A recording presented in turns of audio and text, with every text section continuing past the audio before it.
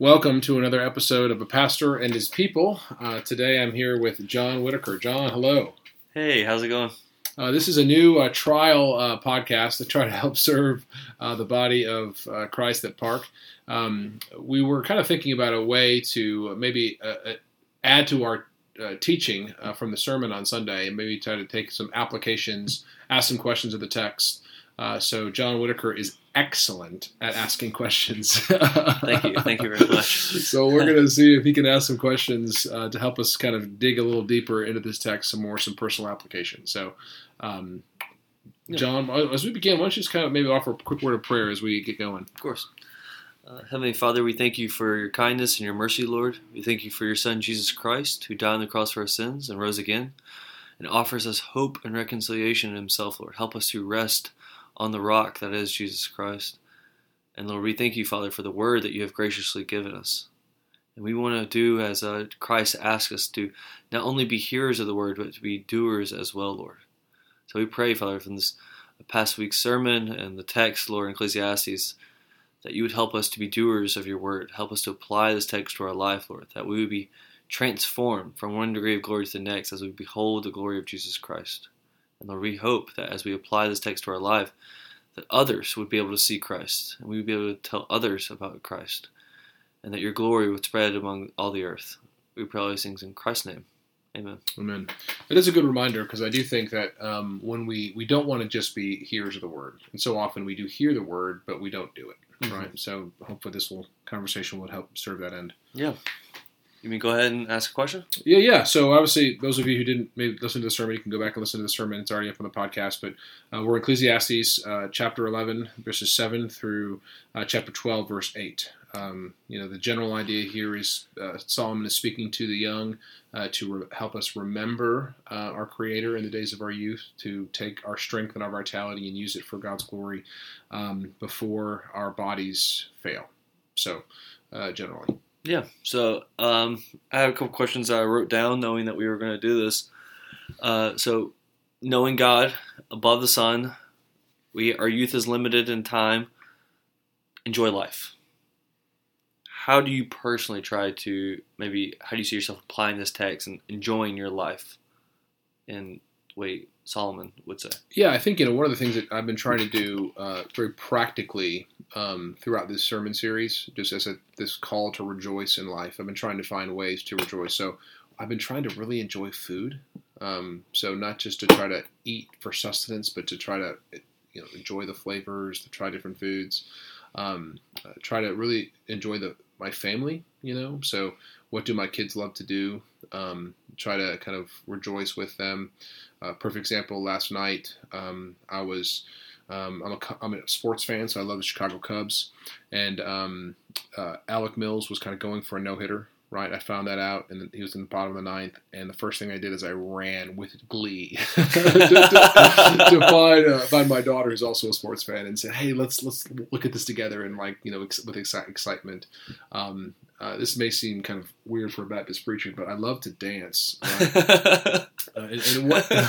And how many times do you really have a chance to dance? So sometimes when I cut my grass, I'll listen to music, and I'll kind of be dancing while I cut my grass, which is kind of silly, but a small way to have joy. One way I did it this past week is I was preparing for the sermon on Friday morning, and I was listening. So I just listened to a sermon, kind of prep my heart for preparing to write the sermon. And then I was thinking about illustrations. This idea of Forever Young kind of came into my mind. So I listened to Bob Dylan's version, and then I listened to Rod Stewart's version of Forever Young. And so I'm walking my dog, and my dog's a puppy. And I was the whole first, about 40 minutes, I was trying to restrain him so that he wouldn't pull. So I'm listening to Forever Young. I'm like, my dog just wants to be young. So instead of just restraining him, I just started running as fast as I could with my dog. This is yesterday. While I was listening to Forever Young, okay. Right, to realize I didn't fit, and I was rejoicing that I ran and didn't hurt myself. Yeah. Please don't get hurt. So just a small way, okay, let's just take life as it gives it. Laugh a lot, enjoy the moment, rather than trying to think about the things that are coming down the pipeline. What can I be doing right here in the present? Okay, so let's balance this out, because what you hear, I think, generally from Christian culture is take up your cross, follow Jesus, right? Don't live for now, live for then Yeah. with Jesus. So there seems to be, the Bible is trying to prescribe a little maybe balance of enjoy life, but deny yourself. How do those two things work out? Yeah, I think it's a great question, and I don't know if there's I think the balance is the key word there. I think sometimes it's hard because when you look at the emphasis, especially I think in Paul's life, there's a lot of denial there, right? Laying things down for the cause of Christ, laying things down so that others may hear Christ. I think we're totally called to do that, but I think even in the midst of Paul's life, he would say, "I've learned the secret of being content, whether being well fed or hungry, living in plenty or living in want. I've learned I can do all things through Christ who strengthens me." I think part of that receiving joy in the moment is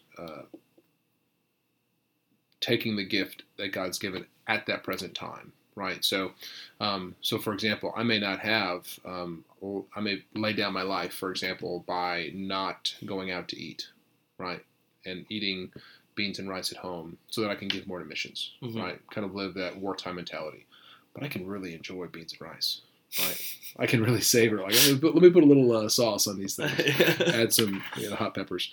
So there's ways that I can enjoy even when I don't have much, right? But we are called to lay things down, right? And because our ultimate hope is for glory, right? I love that what Jesus says. Peter was saying, "Listen, Lord, we've left all to follow you," right? And Jesus says, "Those of you who have left, houses and homes, families, to follow me for my sake and the gospel's, they will receive not only in this life, but the life to come." Right. Yeah. So I think about what I have laid down for the cause of Christ as a pastor. I've gotten so much more back, right, in relationships and friendships with people. So I think God wants to give good gifts to his children and wants them to rejoice and receive life. So I think there is a balance of sacrifice. And I think when we sacrifice looking for glory, we can maybe see more of the gifts that God gives us even in the midst of those things. So okay. What about, so you've heard of the prosperity gospel? Yep. Health, wealth, happiness. Christ has saved us to give us these things, essentially. Mm-hmm. What if someone is maybe, they heard your sermon, enjoy life, and they took it to be, oh, he just wants us to be prosperous now. How would you counter that? Or how would you say, no, that's not what Solomon's trying to say? Yeah, that's a great question. I think that Solomon says it in verse 9, right?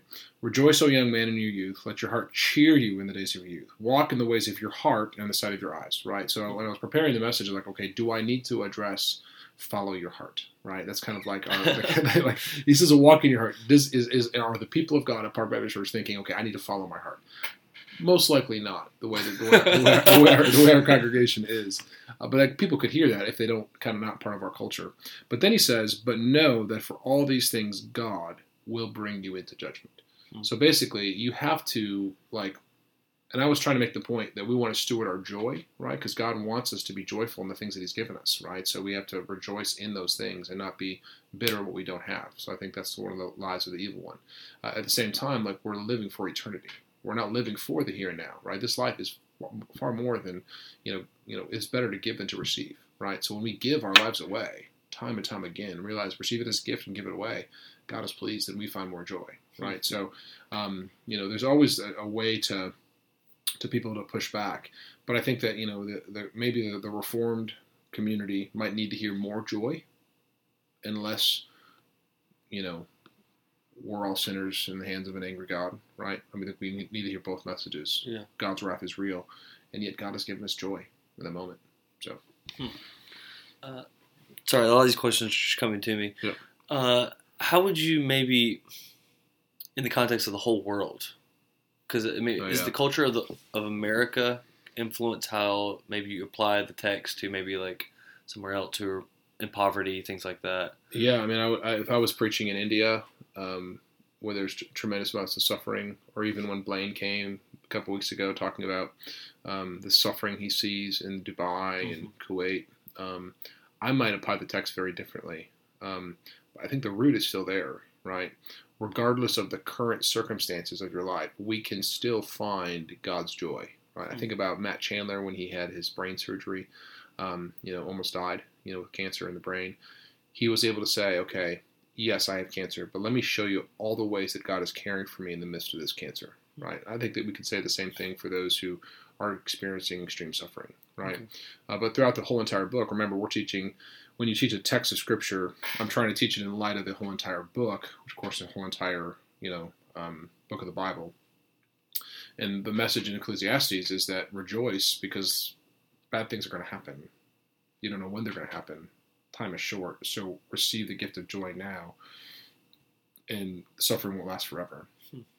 So, but yeah, because I'm preaching into a Western American audience, I'm going to apply it very differently, and especially in our cultural context, there's a lot of bitterness out there in the world, a lot of fighting and dissension and unhappiness, so I think like currently, right now in our current climate, COVID, politics, race, so I think that the message of joy needs to be said to our context, maybe applied differently than overseas, but still needs to be heard today.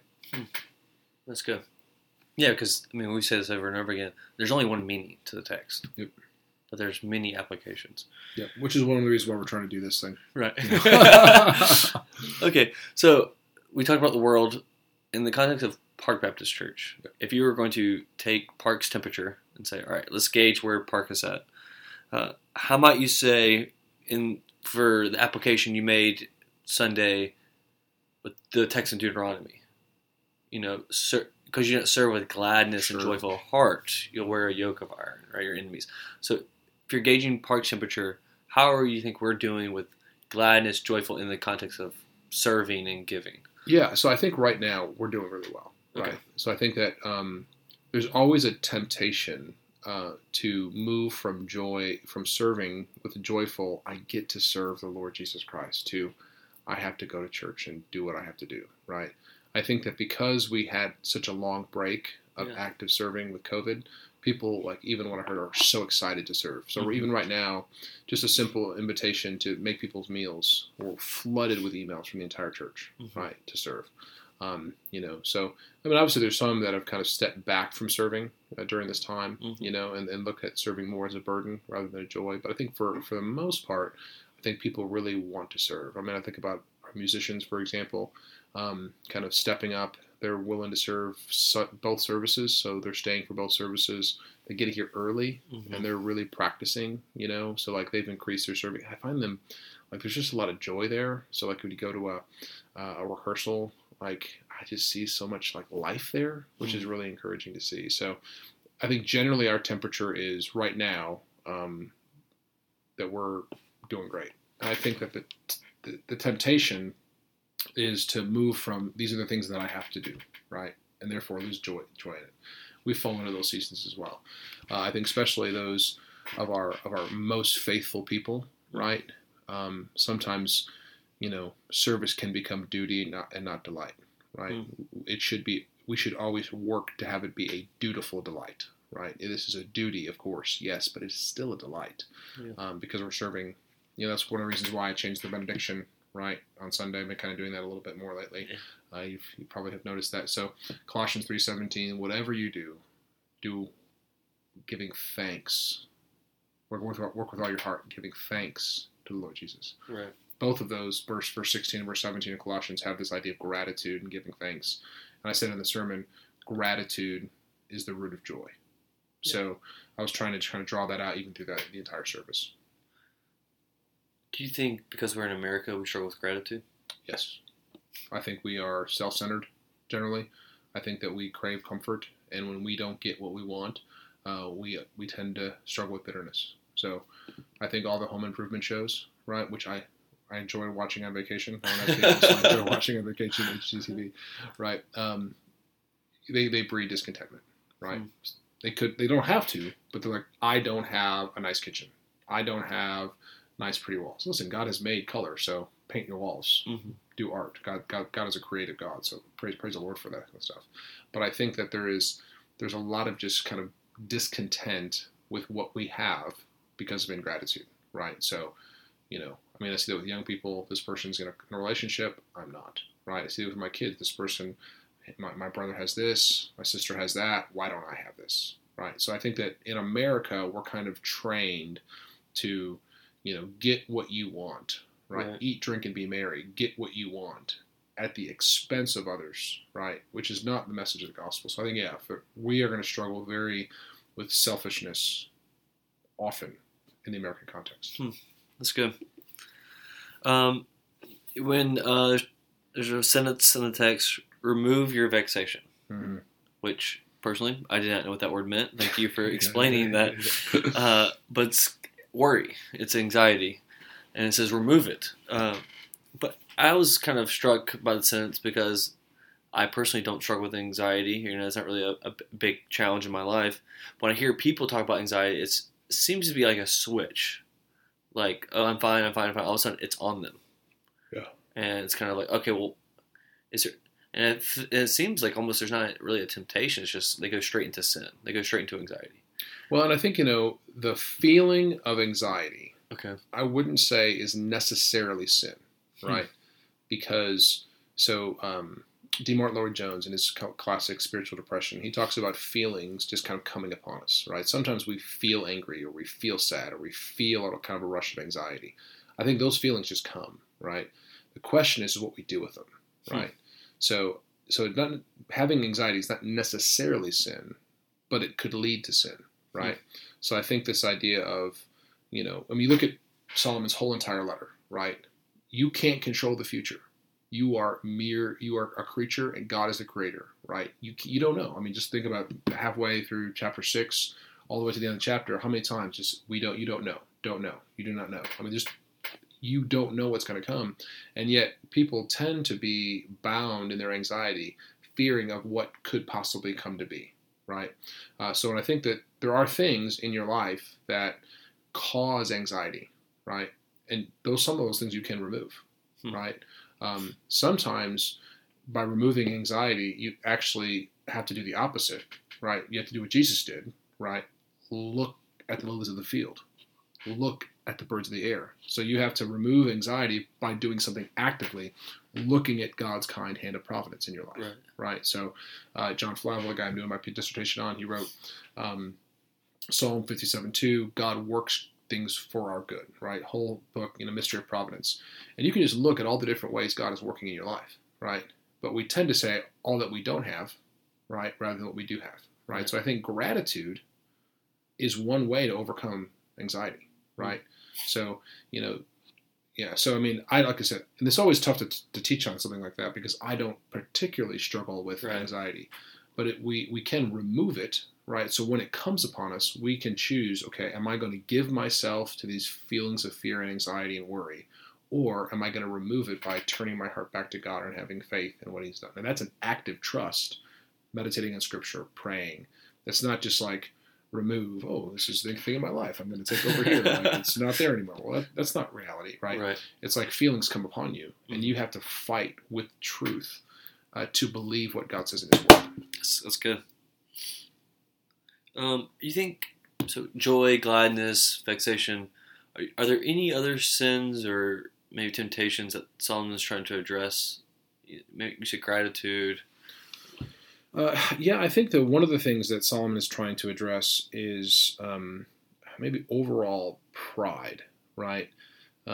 Because we don't think we need God, right? So Romans 1, they did not give thanks to him. They did not acknowledge him of God and give thanks to him, but they removed the glory of God from the image of idols, right? So this verse in Romans 1 I was trying to draw out.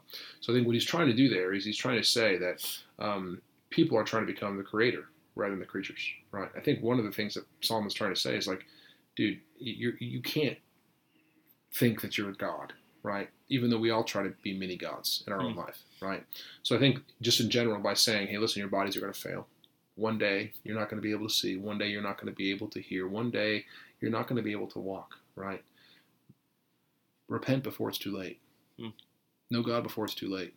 So this kind of like, whether that's apathy or neglect or just willful disobedience or pride, I don't need God.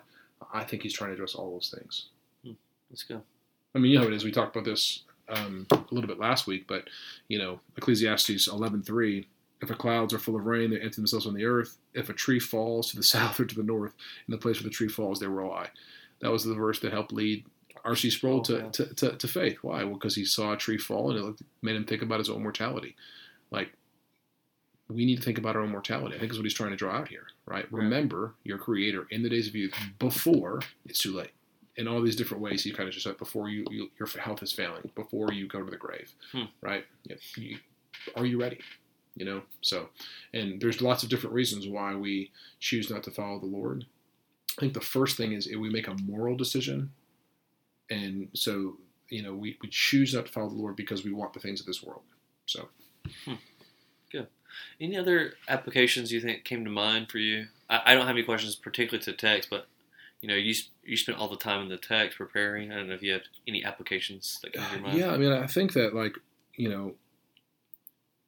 I ran into, talked to Simeon after the service, and he said chapter 11, verse 9 was one that his pastor in India spent 2 years with their young people to kind of help them kind of apply it, right?